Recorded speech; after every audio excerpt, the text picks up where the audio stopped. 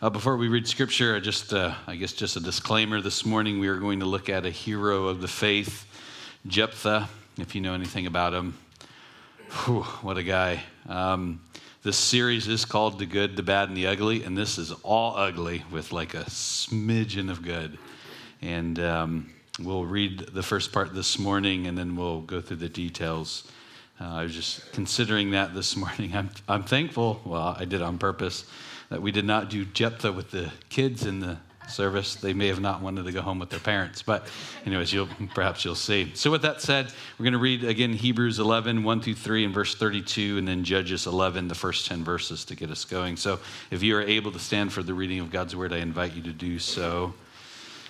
Hebrews 11, 1 through 3, and then verse 32, and then Judges 11. In Hebrews 11, verse 1 reads, "Faith shows us the reality of what we hope for. It is the evidence of things we cannot see. Through their faith, the people in days of old earned a good reputation. By faith, we understand that the entire universe was formed at God's command, that what we now see did not come from anything that can be seen." And then drop to verse 32. "How much more do I need to say? It would take me too long to recount the stories of the faith of Gideon, Barak, Samson, Jephthah, David, Samuel, and all the prophets." And then if you turn to Judges in the Old Testament, Judges 11, read the first 10 verses there. Verse 1 reads, "Now Jephthah of Gilead was a great warrior. He was a son of Gilead, but his mother was a prostitute. Gilead's wife also had several sons, and when these half-brothers grew up, they chased Jephthah off the land. 'You will not get any of our father's inheritance,' they said, 'for you are the son of a prostitute.' So Jephthah fled from his brothers and lived in the land of Tob. Soon he had a band of worthless rebels following him. At about this time, the Ammonites began their war against Israel. When the Ammonites attacked, the elders of Gilead sent for Jephthah in the land of Tob. The elders said, 'Come and be our commander. Help us fight the Ammonites.' But Jephthah said to them, 'Aren't you the ones who hated me and drove me from my father's house? Why do you come to me now when you're in trouble?' 'Because we need you,' the elders replied. If you lead us into battle against the Ammonites, we will make you ruler over all the people of Gilead.' Jephthah said to the elders, 'Let me get this straight. If I come with you, and if the Lord gives me victory over the Ammonites, will you really make me ruler over all the people?' 'The Lord is our witness,' the elders replied. 'We promise to do whatever you say.'" Let's pray. God, thank you so much for your word and this time that we have together, Lord. And thank you for blessing us. Thank you for a church family. Thank you that this church family is part of your bigger kingdom, Lord. So we do lift up other churches who proclaim your name. And we just pray for their service as well and those services that will come later. But Lord, we pray that you prepare our hearts to receive your word by your Spirit. And thank you for preserving your word. And Lord, just again, prepare us. Use me however you see fit. Whatever you want me to say, I say. Whatever you don't, we don't. And we'll be careful to give you all the glory. In Christ's name we pray. Amen. You may have a seat.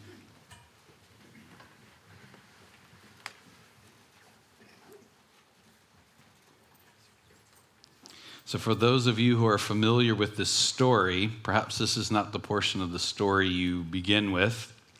Maybe this might be the first time that you've read Jephthah. But regardless, this is a wild story, and it only goes downhill from here. I just wanted to take some time to first point out he really is Jephthah, that is, in Hebrews 11. That's why we read verse 32. I wanted to make sure I wasn't making up things. Now, so far in the story that we've read, we see that he starts off in a rough circumstance, in a hard background. Just to remind us of what Judges is going on. Judges is a very dark time in the Israelite history. In its history, it's the famous period, if it can be summed up in the words that is used over and over again, 8 times. In those days, there were no kings of Israel. Everyone did, and here's the part that we see repeatedly, everyone did what was right in his own eyes. Again and again and again we see that. And then we see this judge cycle. Things are going okay. Then the Israelites start to follow other false gods, other religions. They are in some kind of bondage, captivity. They call out mostly. Sometimes they don't. God just comes and intercedes for them on their behalf. He raises up a judge, a ruler, to help them come out. And then it's a cycle again. Then they start doing sin again. So this is a very dark time in Israel's history. So much so that a lot of the rabbis in the early first part of the century, as they cover Judges, they sometimes referred to them and us. That was, weird uncle, whoever. That's not our family. It's almost like this sense of shame, which we'll see happen again and again. But just as we read, just the background of Jephthah just is thrown on the scene here, a little bit at the end of Judges 10, just to kind of introduce him. But Jephthah of Gilead was his land. He was a warrior. His dad's name was Gilead. They lived in Gilead. But his mother was a prostitute. So what was going on is very classic. His dad was married. He didn't have any children, at least at this point. He slept with a prostitute, had a child, brought the child home. The Jewish tradition suggests that the prostitute left the baby at his doorstep. So Gilead's wife also had several sons after that. And as we read in verse 2, his half-brothers grew up and they chased Jephthah off the land. You will not get any of our inheritance. So Jephthah flees. He's gone. He runs out roughly 15, 16 years old. And then at the end of verse 3, it says, so he had a band of worthless rebels following him. That doesn't mean that they didn't have any worth in God's eyes or anything like that. It just means basically he collected all of the homeless people, all of the people who were kicked out, and said, you want to start a band? And they did. And they started, and these rebels started going around and started attacking, and here is Jephthah. And what's interesting here is that what I first looked at is he got kicked out of the house, but what was interesting is it's not his fault. Who here chose their parents? Me neither. And I'm not asking you if you choose different parents. I'm just saying, who here chose their parents? And what's interesting here, and even in Jewish tradition, something should have happened to his dad.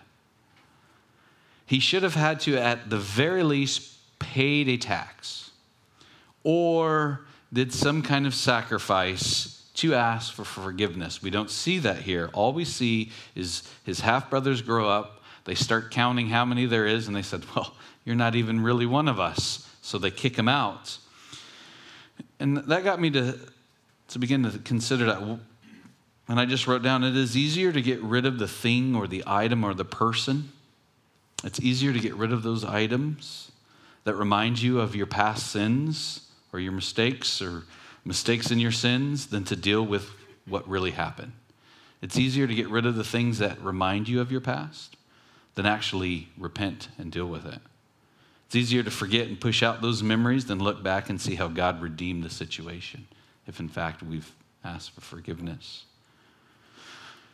And I think it's so easy for us just to sweep it under the rug. And I'm not suggesting that we celebrate sin. I know sometimes that can be a problem when people are sharing a testimony. One of the things that I have noticed is in the way in which people share their testimony. And I'm not trying to be judgmental. I fell in this trap before, is you look back at your old life, your sinful life, or where you come from and think, oh man, the good old days. No, they weren't. They weren't good old days. Whenever you are telling your testimony, here's a sermon on the side that no one asked for, but whenever you are telling your testimony, don't romanticize your past sin.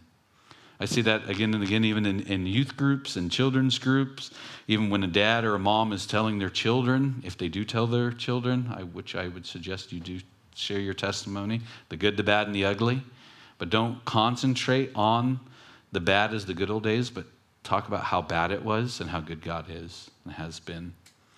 And all that to say is whenever we are getting rid of our past sins, don't get rid of the things that just simply remind us. Make sure that the sin is dealt with.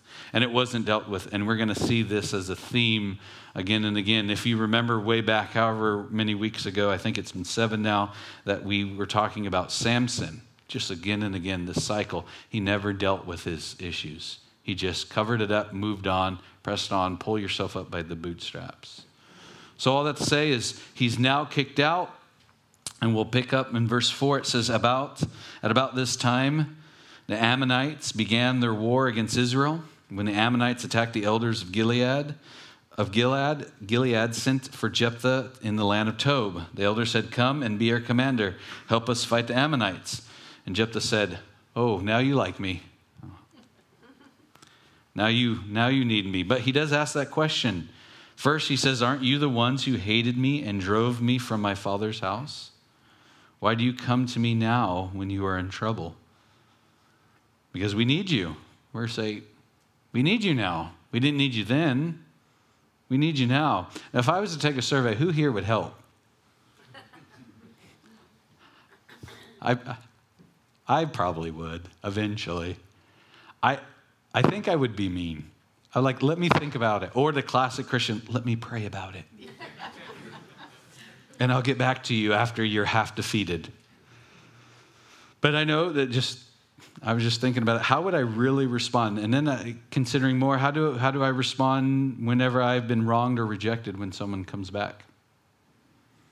But he says in verse 7, kick me out of my father's house. Why do you come to me now? Verse 8, because we need you, the elders replied. If you lead us into battle against the Ammonites, we will make you ruler over all the people of Gilead. Jephthah said to the elders, let me get this straight. Let's just make sure I'm understanding this clearly. If I come with you, and if the Lord gives me victory over the Ammonites, will you really make me ruler over all the people? He went from being rejected from his own house. Now you're going to let me be in charge of this whole portion of the Israelites? And then they promise. Verse 10, the Lord is our witness, the elders replied. We promise to do whatever you say. Now, if you're a highlighter or an underliner of your Bible, underline that. This is what's going to get partial of what's going to get Jephthah in trouble. We promise to do whatever you say. Spoiler alert, Jephthah makes this ridiculous vow, but so did they. We promise to do whatever you say. Have you ever said that and regretted that? Hey, if you help me get out of this jam, I'll owe you a solid. And then whenever the solid comes, you just wish Jesus would come back. I didn't really mean it. I promise. But they're so desperate. But they just made this vow. So he agrees. And I'll just give you the synopsis of what takes place for the next 18 verses or so. So the first thing that he does is he sends a message to the Ammonite king. The Ammonites are the ones who are attacking. He says, simply ask, why are you attacking us? Makes sense. And they said, you took our lands. But he knows the history of Israel. He goes, oh no, we didn't take your lands. Technically, the Amorites took your lands. We took the land from the Amorites because God told us to. So there's a lot of back and forth. You can go back and read it. There's letters that's going back and forth. He's really trying to avoid this conflict, this battle, this war. He's really showing good discernment. He knows the history. If you line it up to actually what took place all the way back whenever God promised the land of milk and honey, it lines up. He knows it perfectly. The Ammonite king says, no, let's fight. So they fight. And let's pick it up in Judges 11, verse 28 through 33, and then we'll stop there. But the king of Ammon, which is the Ammonites, paid no attention to Jephthah's message.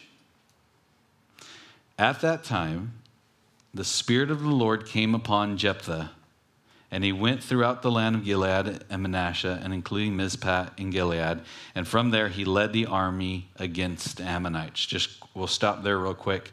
Verse 29 says, the Spirit of the Lord came upon. Remember in the Old Testament, God the Father sent his Spirit as needed, as required, and then withdrew his Spirit when they didn't need it. Now that we live post-Pentecost, So now the Holy Spirit dwells in us for those of us who are believers in Jesus Christ. But at this time in the Old Testament, here you have the Spirit as you need, as required to do great things. You can see this over and over again. Perhaps the biggest one is when Saul in the Old Testament, the Spirit of the Lord was withdrawn from him and then put into David. You can see that transition. So now the Spirit of the Lord is with him. So he's going through and he's leading the army against the Ammonites. Verse 30, picking up in verse 30. And Jephthah made a vow to the Lord. He said, if you give me victory over the Ammonites, I will give to the Lord whatever comes out of my house to meet me when I return in triumph. I will sacrifice it as a burnt offering. So you see the deal there? Stranger danger. Don't do that. But let's just be clear what he says. The Spirit of the Lord is on him. No requirement for a vow needed. No vows for the Lord needed, we're going to see here in a moment. Just to be clear what he says in verse 30, at the end of verse 30. If you give me victory over the Ammonites, I will give to the Lord whatever comes out of my house to meet me when I return in triumph. I will sacrifice it as a burnt offering. So Jephthah led his army against the Ammonites, and the Lord gave him victory. He crushed the Ammonites, devastating about 20 towns from Aroer to the area of Minnith and as far away as Abel-Kamir. In this way, Israel defeated the Ammonites, and the Ammonites are almost completely wiped off the face of the earth. But did you notice that? If you, then I. If you give me victory, then I. Remember what the elders told him? If you do this, we will do whatever you want. Words gets us in trouble. False vows gets us in trouble. Again, have you ever made that promise? If you do this, I promise I will. And then whenever the promise is then turned in, you're like, uh-oh. I mean, we see over and over again. We won't turn to there. We'll have many passages to look through this morning. But we're told over and over again not to make rash vows or hasty promises. We see it in Matthew 12:37, Proverbs 20:25, Ecclesiastes 5:2, Ecclesiastes 5:5, Ecclesiastes 5:6, on and on and on. There's so many more. Here's the problem. Don't make conditional deals with God. If you, God, then I will. God, if you do these things, then I will respond, making a conditional deal. And I'm assuming just about everybody in here's done it.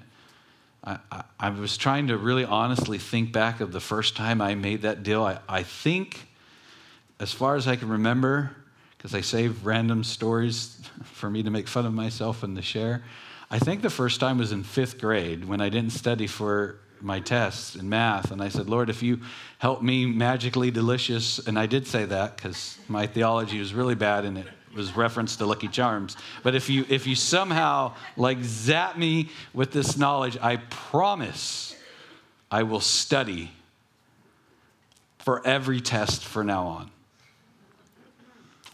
You want to know how I did, don't you? Solid D, thank you very much. All right, God, you didn't fulfill your promise. Maybe I didn't clarify it enough. So I remember doing it a couple of times. And then, of course, I told you a portion of my testimony, surrendering my life to go into full-time ministry. God, if I don't want to be a poor pastor, let me be an engineer. I promise you that if you let me be an engineer, I'll change babies' diapers in the nursery. I'll go to children's church. I'll go to the camp. I'll do whatever you want as long as you don't. If you, then I. If you do this, then I will.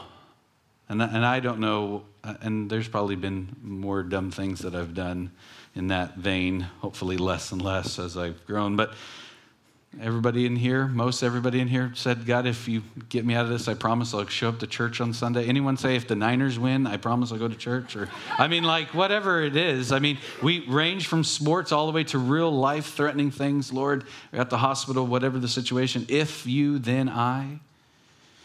See, and the more I was considering this making a conditional deal, the first thing I thought of is, who in the world am I? Who in the world are we to make any deals with the Lord?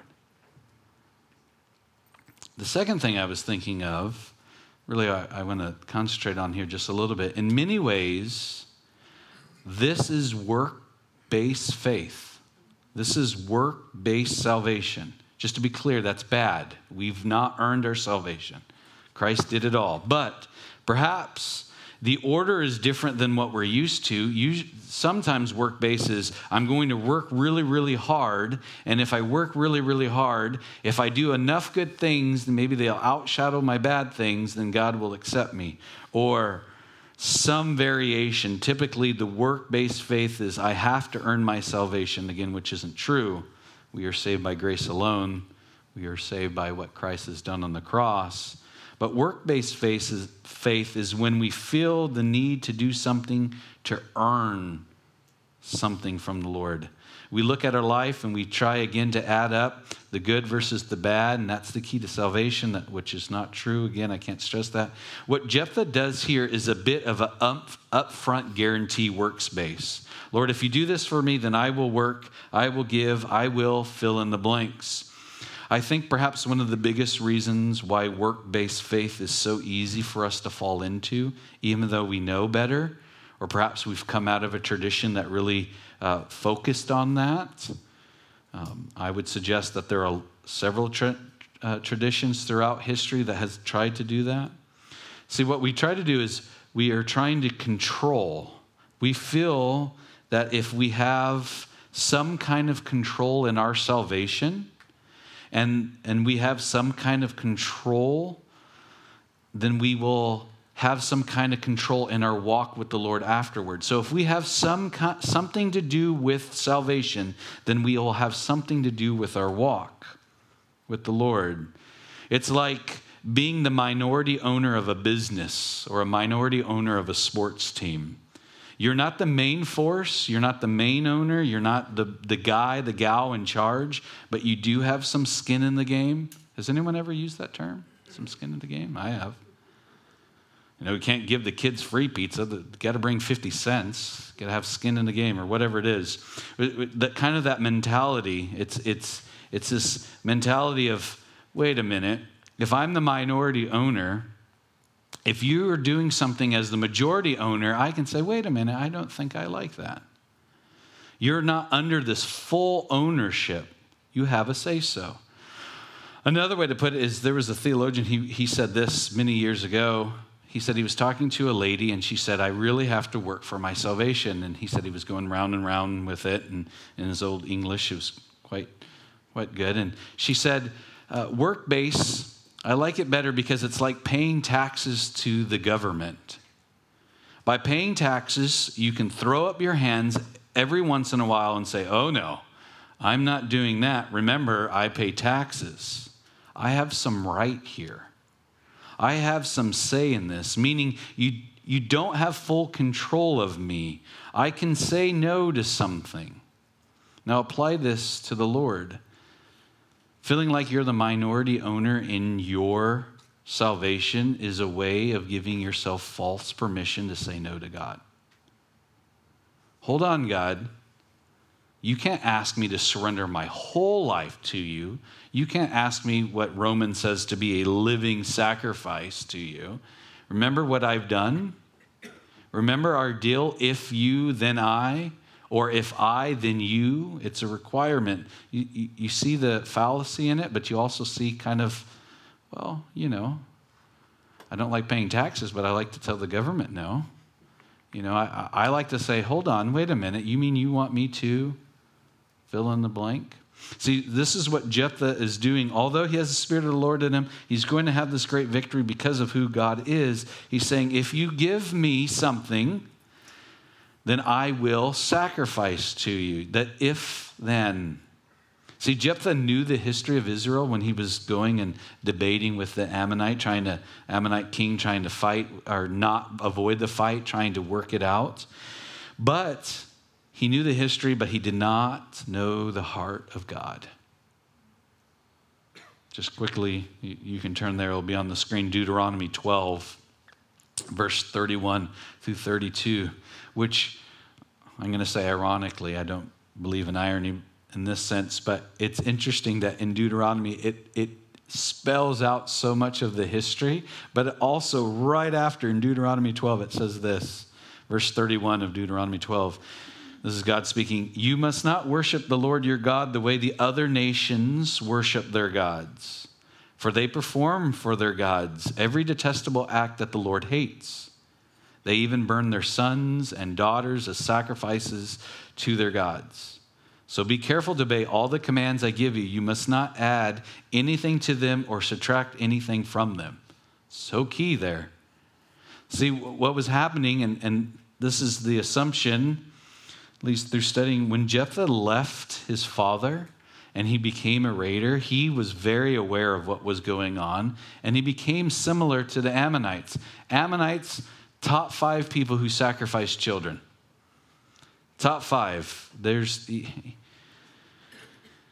Don't look it up, it's gross. But one of the things that they would do is you know the Pied Piper? You know that fairy tale, that story with the little goat man walking through the forest playing some kind of flute and all the children follow after him? Pan is a god of the Ammonites. Pan requires a sacrifice of children. So this fairy tale that we, tell our kids, don't tell your kids, but you play, they followed this Pied Piper all the way to the top of the mountain to be sacrificed. In Israel, I don't know what Israel's going to look like. We'll probably go there in 2030 unless the Lord returns, whatever. But there's a place there where you could see what they would first do is kill a goat, throw it into the water. If the goat floated, the sacrifice was not acceptable to the Pan god. Now we need to sacrifice a child. This is what the Ammonites were doing. This is what Jephthah saw. But yet again in Deuteronomy 21:31, this is not what the Lord required. You must not worship the Lord your God the way the other nations worship their gods. Can you apply this to modern time? I think we can. Don't worship God the way that we see the world worshiping God. Surrender your life to God. And he says, for they perform for their gods every detestable act that the Lord hates. They burn their children. So, verse 32, here's the key. So be careful to obey all the commands I give you. You must not add anything to them or subtract anything from them, which means directly, don't add vows. Just follow the Lord. Matthew 5, the Sermon on the Mount, towards the end, when Jesus is talking, he says this, Matthew 5, verse 34 through 37. But I say, Jesus is saying, do not make any vows. Okay, well, we could stop there and go home. Do not say, by heaven, because heaven is God's throne. And do not say, by the earth, because the earth is his footstool. And do not say, by Jerusalem, for Jerusalem is the city of the great king. Do not even say, by my head, for you can't turn one hair white or black. We do not say by our head, but we say cross our heart. Same difference. Just simply say, yes, I will, or no, I won't. Or New King James, let your yes be yes and your no's be no.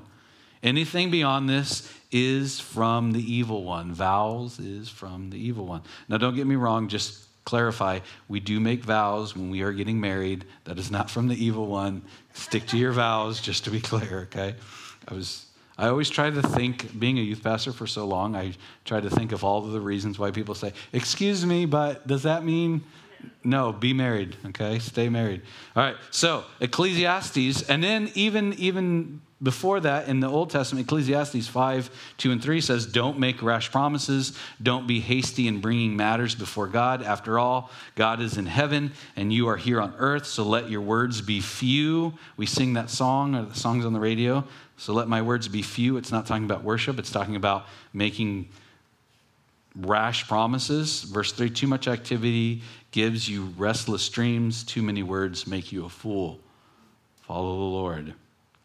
See, This shows you can be religious and miss out on the intimacy with God. In religion, we can fall into the trap and say, well, I've always done it this way. My family has always done it this way. My church has always done it this way. My denomination has always done it this way. The way I was brought up has always done it this way. I'm doing it because I'm doing it because I'm doing it. Where what we see is if Jephthah really had this intimacy with God, he would have simply said, God, will you give me victory over the Ammonites? Or he could have said what we had studied with Shadrach, Meshach, and Abednego, even if you don't. Nope. He makes a vow because he wants a little skin in the game. He wants to have a little bit of that minority ownership. If you do this, then I promise to do this, as if God needs anything from us. The other thing that I notice here, and we'll touch on it in a minute, is there's no priest involved. There's no elders. There's no friends. There's nobody. There's no one that doesn't say, hey, this isn't honoring the Lord. Like, shh. Right? I mean, again and again we see in Psalms 50, Hosea 6, Psalm 51, Psalm 40, Isaiah 1, Jeremiah 7, on and on and on. Essentially, rough paraphrasing, the Lord doesn't want your sacrifices. He doesn't want your burnt offerings. He doesn't want any of that. He just wants you. I'll just read just one here, Psalm 50, verse 8. Not for your sacrifice do I rebuke you. Your burnt offerings are continually before me. He goes on, for I desire a steadfast love, not sacrifices. The knowledge of God rather than burnt offerings. He wants our heart. He doesn't want what we can promise him. So what we see here is if you, then I. If you, then I. Or we can flop it. God, if you do this, then I will. If I do this, then you will. Really, when we come before the Lord, what we need to say, because you are, I will. Because you are my Savior, I will follow you. Because you are great, I will surrender my life. Now remember, I think it's really important here, just real quick, you may be thinking, well, this is kind of extreme. I know what's going to happen here in the story. We have to remember that this is a shame and honor culture. A shame and honor culture. There's various ones. We live in a guilt-innocent culture. There's a fear and power culture. Just quickly, fear and power culture is whoever has the most power wins. The fear is there's ghosts, there's spooky things, so we have to do just the right combination of things to keep it safe. I know when John and Linda go to Cambodia, they see a lot of those spirits, and we got to appease them and make them feel good. This one is the shame and honor. Ours is guilt and innocent culture, or perhaps it's right or wrong culture. We make laws that determine innocent and guilt, knowing the experience of individual right. So what we do is yes, no, right, left. But this is a shame and honor culture, and it's not shame and honor for the individual person. It's what kind of shame or what kind of honor do I bring to my family, to my group, to my community. It doesn't matter if it's right or wrong. It's, does this bring honor or does this bring shame? And I can do the wrong thing, but if it brings honor, that's okay. And we'll see this play out. So let's pick up the rest of this story, starting at verse 34 from Judges 11. And it reads, when Jephthah returned home, so remember his vow, I will sacrifice to you. Verse 34, when Jephthah returned home from Mizpah, his daughter came out to meet him, playing on a tambourine and dancing for joy. She was his one and only child. He had no other sons or daughters. You see that? You remember what he said? Whatever comes out of the house, Lord, I will sacrifice to you. That should break her heart. It breaks my heart. And then what happens. His little girl comes out playing the tambourine and jumping for joy. Oh. You may think, why the tambourine and jumping for joy? Remember Miriam, Moses' sister? This was a sign of a great victory to celebrate. She just came home to celebrate her daddy's victory. And notice the words, she was his one and only child, the same Jesus, his one and only son. This is a detestable sacrifice. Christ's sacrifice was ultimate. That's why we don't need to make a vow. Verse 35, pick it up there. When he saw her, he tore his clothes in anguish. Oh, my daughter, he cried out, you have completely destroyed me. You've brought disaster on me, for I have made a vow to the Lord I cannot take back. What do you mean she destroyed you? You're the dum-dum that made the vow. But he rips off his clothes. That was a sign of mourning. He knows what it was. Now, when he was making the vow, I'm assuming he thought a cow, a sheep, not his daughter, would have come out. In verse 36, listen to her words. Remember, this is the shame culture, shame and honor culture. And she said, Father, if you have made a vow to the Lord, you must do to me what you have vowed, for the Lord has given you a great victory over your enemies, the Ammonites. Who would say that in our right and wrong culture? Sorry, Dad, think of something else.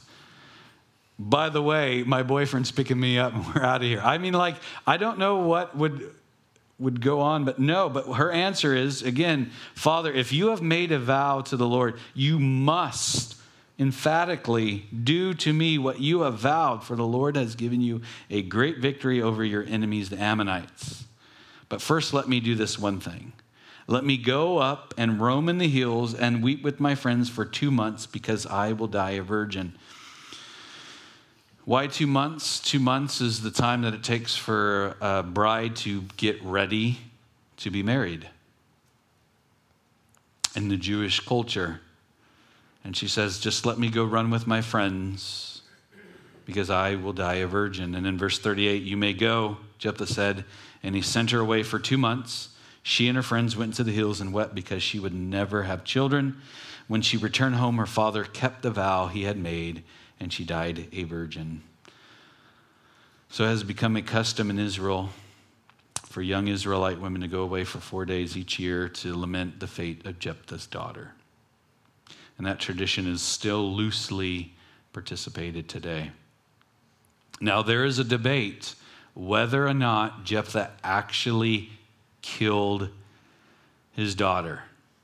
There's some language in the Hebrew that suggests, since she said, because I will die a virgin, and in verse 39, it says that she died a virgin, even in the way that his vow, some people have suggested it's a consecration, not a sacrifice.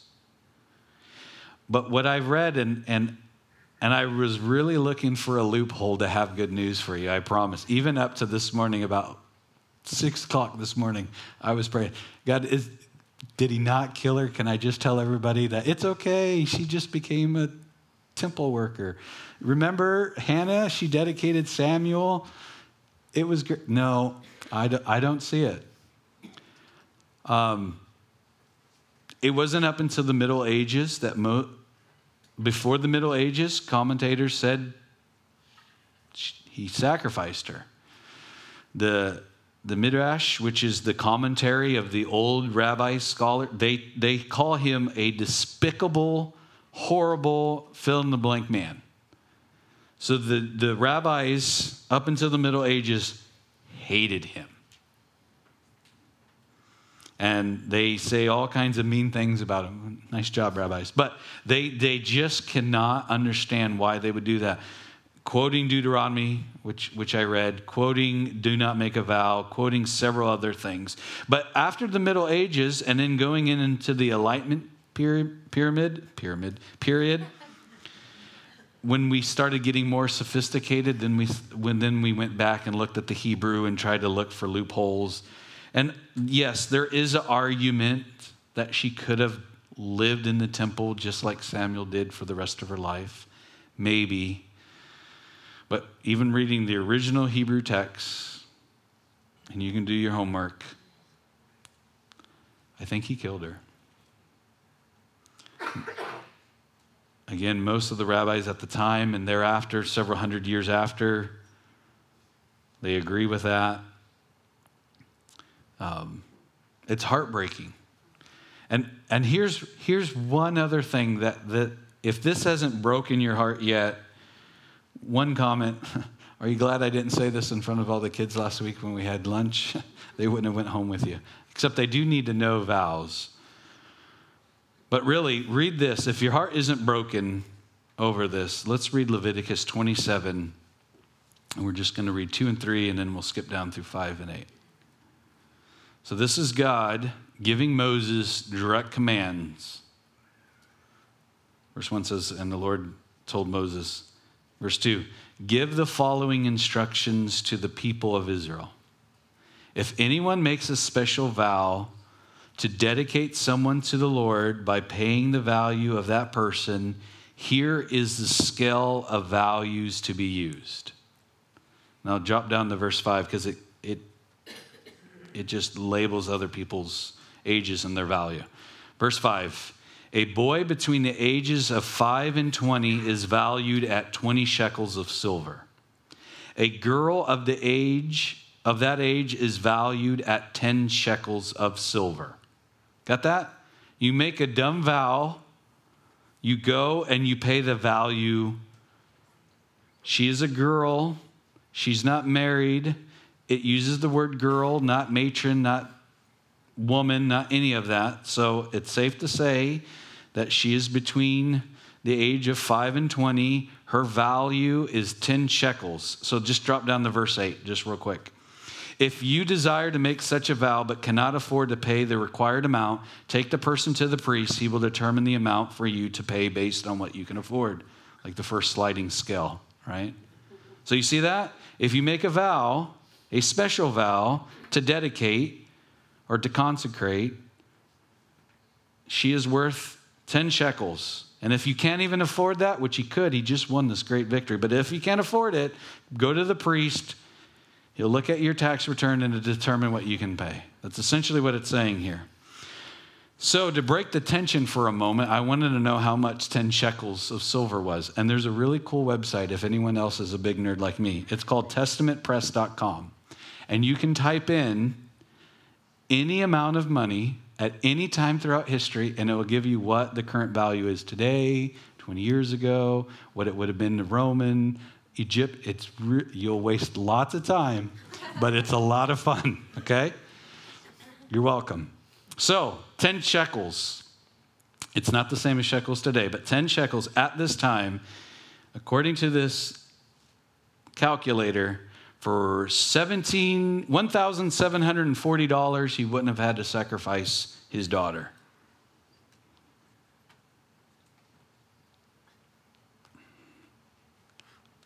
I mean, layaway plan at least. I mean, like something. But he didn't know that. He was so caught up, this is what I said I was going to do, and I'm going to do it.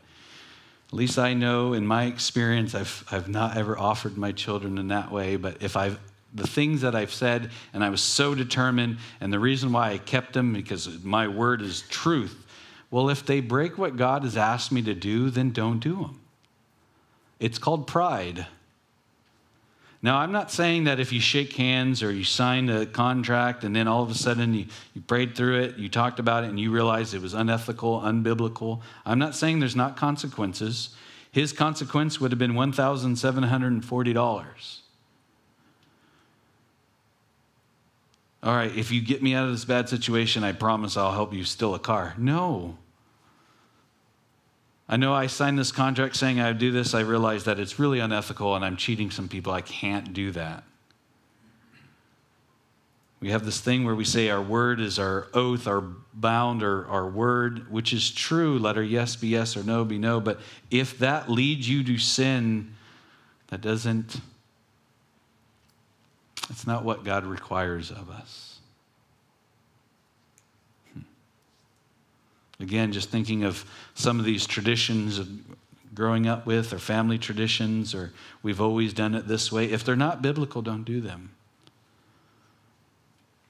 Ask God for forgiveness if you've made a vow and say, I'm responsible for my vow and I'm sorry. Ask the person for forgiveness, pay whatever it is.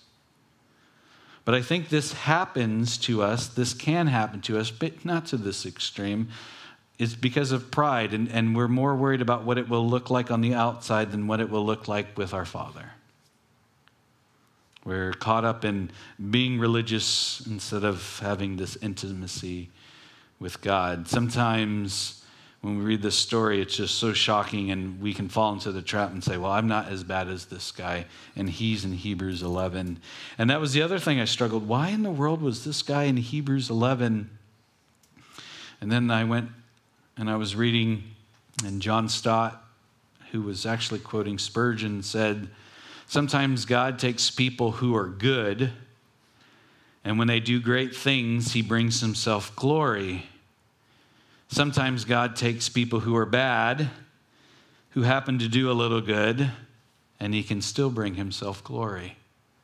And then Spurgeon would go on and say, don't be too quick to assume you're the good. I know that is for me. So just a couple of takeaways. Just it's clear in Scripture. We don't have to make a vow with God. God's paid it all on the cross. Yes, we can ask him. We can present our request. Lord, this is where I'm at. This is the situation. This is the person sick. This is fill in the blank, whatever it is. And Lord, and may us be like Shadrach, Meshach, and Abednego. And even if you don't, I won't go astray. And remember that God is the one that is calling us. It's not if you, then I. It's because you are, I will. Because you are my Savior, I will. And let us not try to be the minority owner in our salvation so we can throw up our hands and say, hold on, God.